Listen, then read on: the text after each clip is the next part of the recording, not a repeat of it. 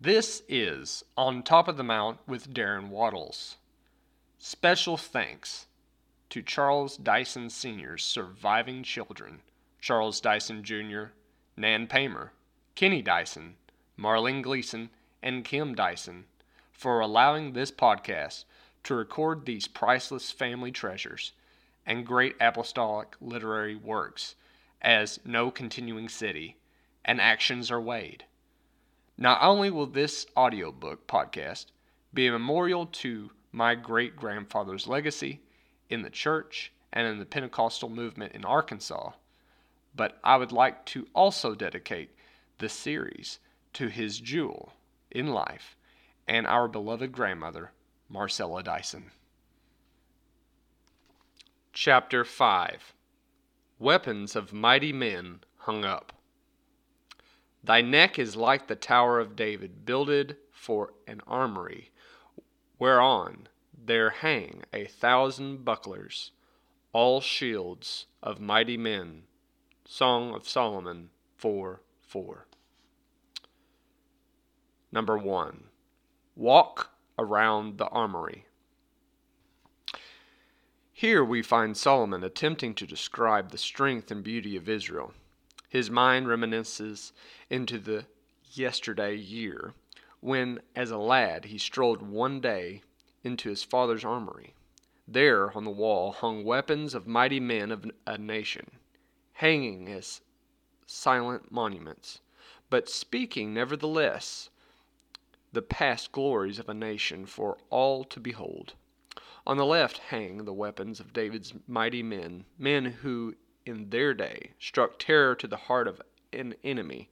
There was the spear of Jeshobeam that slew 300 Philistines at one time. Next to it was the sword of Eleazar and the sword of David, who together stood in the midst of a barley field and delivered Israel, and the spear of Abishai that struck down 300 enemies of the Lord in one day. These weapons belong to the 3 chief captains of David's mighty 40, and all of these mighty men's armor hung on the walls around about.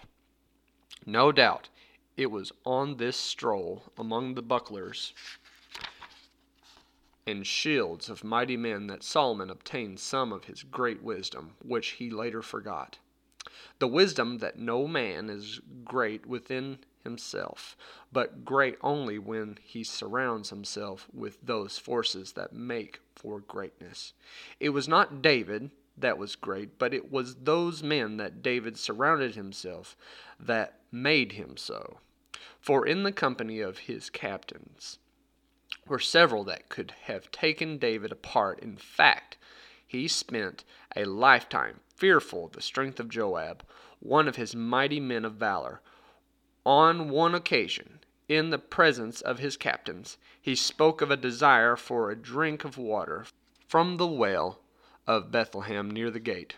3 of his mighty men broke through the Philistine army, drew the water, and brought it back to him. These 3 could take on a whole army with ease. Number 2. What forces surround you? David's fame, therefore, can be attributed to his ability to surround himself with great men. This is a natural law of strength within itself. Whether a community, a church, an organization, a business, or a nation, when applying this code, it will work for greater accomplishments. I would not take anything away from strong leadership, for it comprises a larger percentage to success. But there are greater glories to be obtained with strong men supporting. In fact, one cannot be spiritual and surround himself with carnal things. To be entangled with affairs of this world automatically sets in motion a law that strangles the spirit. 2 Timothy 2:4. Humility cannot be found among scarlet and purple robes, relishing the praise of men. Humbleness can only take root when surrounded by traits of humility. To be faithful one must surround himself with traits that Uriah the Hittite possessed. When we contend for the faith once delivered to the saints, we must have those ingredients around us in worship to have a spirit-filled life, as in the early church. Please tell me how anyone could have a spiritual worship service with the gifts of the Spirit in operation unless the service is surrounded by worshiping, praising, and magnifying the name of the Lord. A worship service in any sanctuary becomes dead, twice dead, and plucked up by the roots when shouting, demonstration, and the power of God is hung upon the wall in surrender. With one pretense after another, we make excuse for not contending for the faith once delivered to the saints.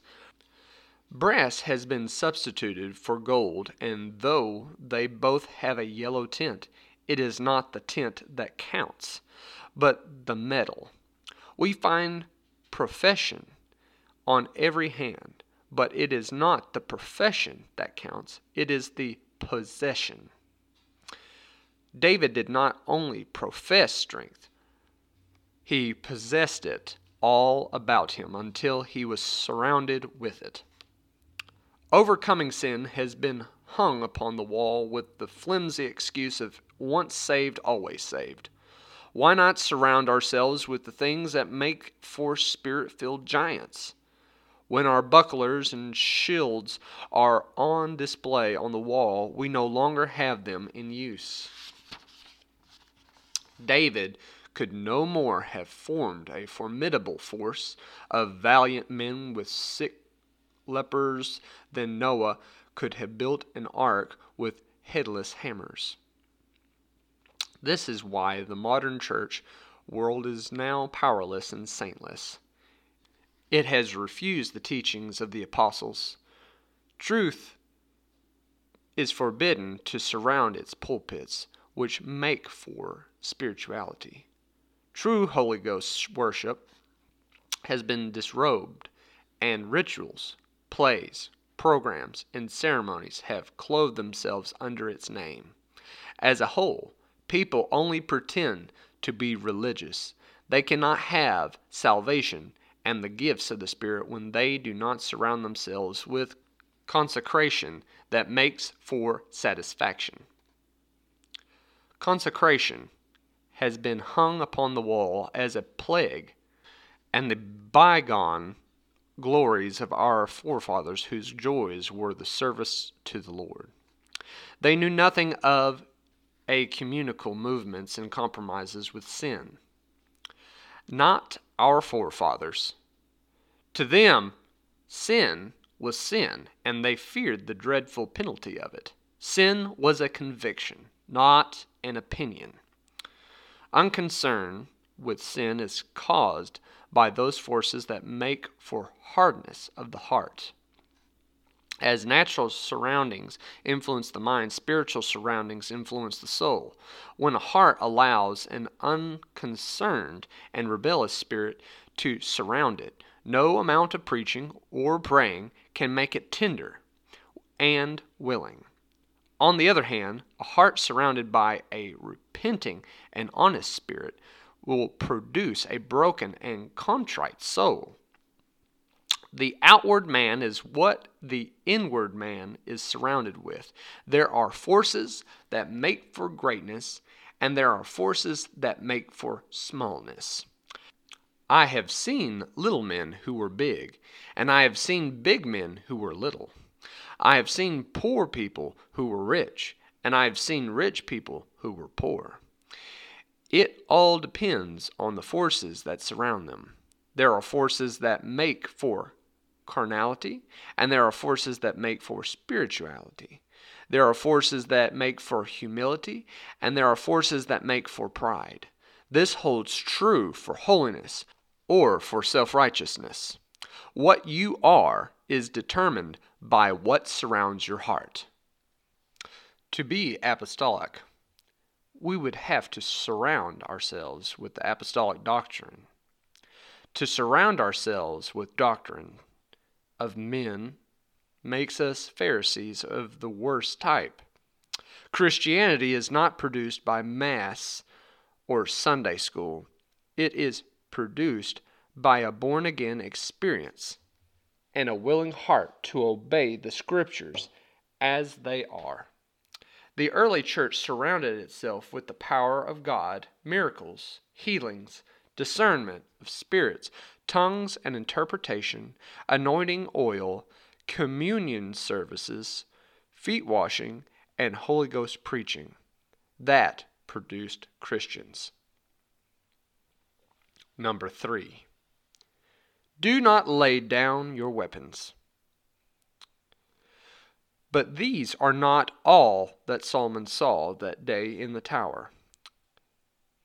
Other strange weapons that belonged to the glories of Israel past were there. We notice hanging high on the wall a crooked piece of bone that was hollow with a small hole in one end, the jawbone of an ass that one day belonged to Samson the Nazarite. The crude weapon of yesterday had delivered Israel out of the hands of the Philistines.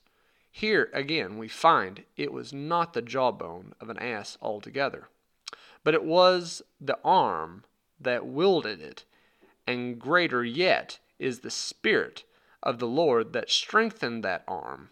We find it recorded in the book of Judges 15:15. And he found a new jawbone of an ass, and put forth his hand, and took it, and slew 1,000 men therewith. And Samson said, with the jawbone of an ass, heaps upon heaps, and the jaw of an ass have I slain 1,000 men. And it came to pass, when he had made an end of speaking, that he cast away the jawbone out of his hand, and called that place Ramathlehi. And he was sore athirst, and called on the Lord, and said, Thou hast given the great deliverance into the hand of thy servant. And now shall I die for thirst, and for into the hands of the uncircumcised. But God clave an hollow place that was in the jaw, and there came water thereout. And when he had drunk, his spirit came again, and he revived. Samson had gripped this jawbone strongly, and wielded it mightily, until he had piled them upon in heaps. Now he is weakening, for he was dying of thirst. He could not defeat the Philistines in this tiring condition. He steps back, faint from thirst and weakening his grip. He lays the jawbone down on the ground. Suddenly, to his surprise, water comes pouring out of the hollow bone. Perhaps he had unknowingly held his thumb over the hole that prevented the water from pouring out when he had picked the jawbone from the ground. This hollow bone may have gotten its heaviness from the weight of the water it contained.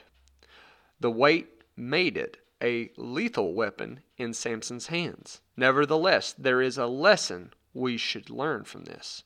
Whatever we lay down when we are weary, faint, and discouraged, we may have to pick up in order to become encouraged. Whatever it took to save us, we will have to keep to stay saved. Whatever we had to do to get victory over sin, we will have to continue doing to stay victorious. If it took consecration to become spiritual, we will have to stay consecrated to keep the Spirit of the Lord. This was a crude weapon, and its true value was lost to Samson in a discouraged moment. His very life depended on what he had in his hand. But he was faint from thirst, so he laid it down to give up to the enemy. And out trickled the life-saving water. He snatched it up and drank from the jawbone, and his spirit revived to defeat the enemy. The weapons and talents given us to win the battle of life often comes in crude forms.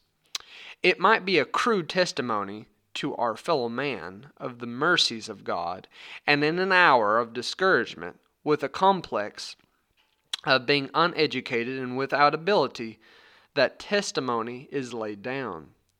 You had better pick it up. That might be the means of saving yourself. Does the story of Jonah mean nothing to you? A prophet had only a testimony of the judgments of God. He laid it down and almost fortified his life and soul. He had to pick it up and take his testimony to the city of Nineveh, and by so doing, he not only saved himself, but also saved the entire city from destruction. I knew a lady in a church who had a testimony for 18 years that desired and requested that people would pray that her husband would be saved. Almost 3 times a week, if she had the opportunity, the same testimony was always given until it was known far and wide anyone attending that church would fear it. But she refused to lay her testimony down. 18 long years went by. Suddenly, on a Sunday night, at the close of service, the church door swung open, and in burst her husband. He fell at the front of the pulpit, repenting and calling on God for salvation. This big fellow, who was of Polish descent, went back to the mill where he worked, and over a period of a few months was responsible for 6 other families being saved. It all happened because a housewife refused to lay down the only crude weapon she had. It was used until victory came. She refused to hang up her shield and buckler. She could have told herself, "What's the use? I can only do one thing, and that is to testify a request."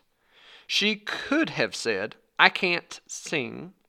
I cannot speak in public. I can never be anything but a housewife and tend to children." But even if she could never be any figure in life, she refused to hang up her weapon. Number 4. Emblems of surrender. God wants us to walk around the armory today and look upon the walls. These bucklers and shields of 1,000 mighty men could have been emblems of surrender. We have laid down our weapons, and the enemy has hung them up as trophies to our surrender. They were laid down because we looked back, but at one time they were forces that made for conquest. Our weapons are laid down and hung up as trophies to remind us of defeat because we are consumed by things close at hand. We strive only for that which is temporal. We seek to learn from each day only its immediate meaning, but refuse to ask the centuries what they have to say to the years. We have divorced our day from history that we would make our day the beginning of a new era, seeming to forget the creative forces of the past and to ignore the inescapable results of the future. We think only of present tense values. We become faint from thirst. We lay down our shields that have earned them a second look. The question that screams out at us today is this: will this Pentecostal movement write a history like this? And will my generation hurry it toward the end? When we walk with Solomon around the walls of David's armory and see the sling on yonder wall that slew Goliath, we must not forget that it was not the sling, nor the stone, nor David, but it was the coming in the name of the Lord that made the difference. We must grip tightly in the name of the Lord and refuse to lay it down. And it alone is the power in which devils are subject. At the turn of the century, we saw a great stir for the cause of Christ in this country. Those were the days of old-time camp meetings. Great numbers came to hear the word preached, and they stood quaking under Holy Ghost conviction. People repented and cried to God for mercy. Throughout the land, holiness was felt, people's morals were elevated, and sin was attacked. These old-timers knew how to wield the two-edged sword of God. But another generation of half-hearted warriors arose, and they laid down their weapons of spiritual warfare. They set out to wear off rough edges of this spiritual movement. New moralities were established, colleges were built, civil rights were sponsored, and an ecumenical move was enacted. The result today can be found in a walk around their armory. There hangs the breastplate of righteousness. Over there hangs the shield of faith. No longer do they contend for the faith once delivered to the saints. No longer are the sick healed, nor miracles witnessed. Bucklers and shields are hung up as an emblem of surrender, as a trophy to unbelief. 2 Corinthians 10:4 cries out a charge for us to keep. For the weapons of our warfare are not carnal, but mighty through God to the pulling down of strongholds, casting down imaginations and every high thing that exalteth itself against the knowledge of God, and bringing into captivity every thought to the obedience of Christ. The only enemy to God is a carnal mind. It is not Satan, for he can do nothing but what God allows.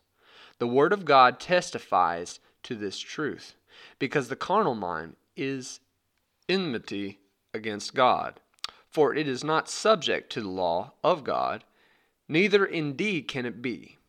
Romans 8:7.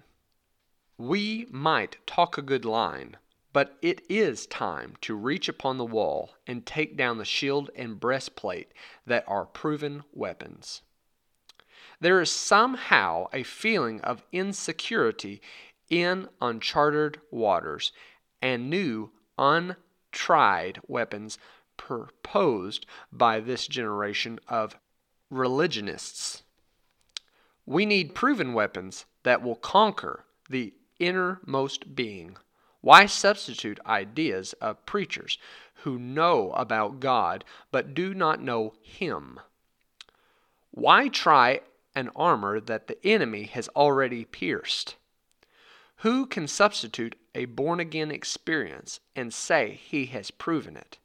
It must have been a letdown feeling when David reached the army of Israel confronting Goliath and the Philistines, and saw his big brothers shaking in their boots, and King Saul scared. When David said that he could bring victory to Israel, Saul immediately had his armor, which has the finest in the world by outward appearance, placed upon David. He at once said, "Take it off, with no offense to the king, but I have not proven it." David was more concerned with proven weapons. He not only had a sling in his hand, but he had a testimony on his lips, and gave added strength when he said, "A bear roared out against my sheep, and with this sling I killed him. As a lion came out against me, and I slew him. I can now take this sling and go against Goliath in the name of the Lord and slay him." It is amazing how many churchmen think King Saul's magnificent armor is the very thing to use when time and again it has failed against the power of Satan. It always has and always will. I read recently in a London paper that the Church of England acknowledged it had failed in saving the youth of today. This is the tragedy of a church using unproven weapons in a warfare with sin. We Pentecostals should not stand in awe when the ecclesiastical church world parades in its bright shining armor of tinfoil, nor when Rome marches out in purple and scarlet pageantry and pomp display its armor of rituals and ceremonies. They cannot overcome sin with that armor. It is the armor of Saul, and it never has and never will be effective against sin. The smallest demon of Satan can put them all in chains and self-righteousness. May the day never dawn when we might consider ourselves sufficient to battle sin and the power of Satan without the dynamics of the name of Jesus Christ and the power of His Spirit. All the time we sit in the trenches as Israel's waiting for a David to come along, a healer, a gifted evangelist. While we have the weapons, the power is not in men, but the name of the Lord. Governments are battling for men's minds. Churches are battling for men's souls. We are in the warfare. Reach upon the wall and put the buckler and shield where they belong, upon a warrior. Either we will slay or we will serve. Let us not be another mount in Satan's trophy room. End of chapter 5. Thank you for listening to this episode of On Top of the Mount. I hope you've enjoyed this audiobook series. If you have any questions or suggestions for future podcasts, please email me at draywaddles@gmail.com, or you can add me on social media through Facebook and Instagram, d_raywaddles. And until next time, you'll be hearing from me on Top of the Mount.